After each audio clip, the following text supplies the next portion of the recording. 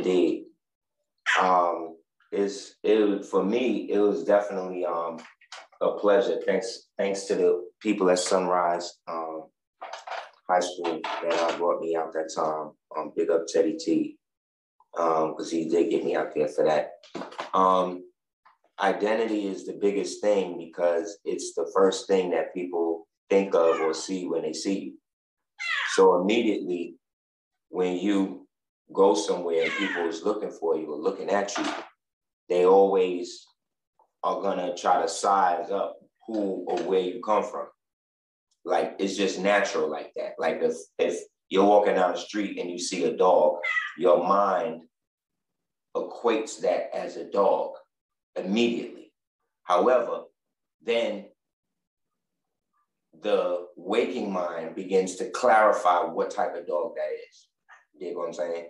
So it's an instantaneous thing. When you see the Rottweiler, you see the dog as a rock. You don't see the dog as a Rottweiler. You see the Rottweiler as the dog. You see what I'm saying? Because you automatically associate that this four-legged quadruped, right, is a form of mammal. But as soon as you understand it, you know that's what it is. However, what if you come from a place where you see that Rottweiler, right, but don't know that that's the name of the Rottweiler? You still know it's a dog. You see what I'm saying? So you can still identify it, even though you may not know its direct name. You know what species that this thing belongs to. You know what I'm saying? Sorry. So it's the same thing when it comes to nationality or name. There's an element of direction that comes from knowing what path a person has come from and what family that person belongs to. So identity helps us define that. If identity wasn't important, then nobody would have a name. You know what I'm saying? Nothing would have a name. But to show you how important identity is, anything without a name doesn't exist. You see what I'm saying? So you can have a name. No, you can have a understanding of oneself, and you could know, okay, this is, like I said, a dog. But unless you know the name or the specific identity or family thing of the dog, you don't know anything outside of that. So imagine if today, I said this before, but it's a good example. Imagine if I took away all knowledge of who you were prior to this conversation.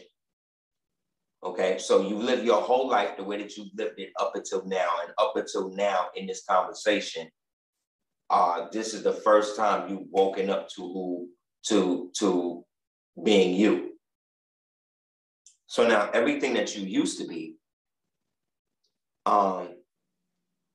is still there, but you have no on-site memory to recall that. So in the essence of a place or circumstance like that, you know what happens? Now you have to rely on the kindness of strangers to kind of tell you who and what you are. And that's not always a good thing, because people don't always have other people's best interests in mind, especially when they've come and taken over, you know, continents and stuff like that with false information and basic brainwashing and mind control. So because most people identify with what a colonizer calls them, they are then products or property of that colonization. But that colonization only existed from the time that they accepted that designation and the time that they didn't. You understand what I'm saying? So you can have a nationality, you know what I mean, and still be conflicted with what your identity is. That's why you would see certain people who are like like in the Moorish community, the ultimate Moors, you know what I'm saying? These Moors is like ultimate, you know what I mean? And they're infallible. They're like super Moors, you know what I'm saying? But then like BLM come out, and then like now they wearing BLM hats and shit like that. You see what I'm saying? So it's like being jack of all trades, master of none. doesn't help anything get done. You know what I'm saying? It just means that you know a lot of shit. So that's what happens with the identity in my understanding, is that it's more than just being able to say I'm this. It's also creating a boundary line and a delineation to say what I also am not.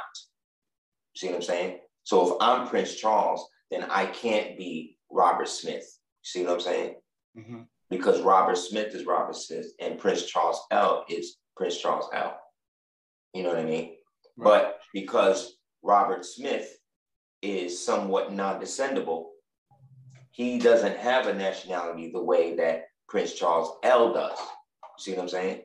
Because if I say Robert Smith or Robert Poole or Albert Blake, that's different than saying Albert Rodriguez, Albert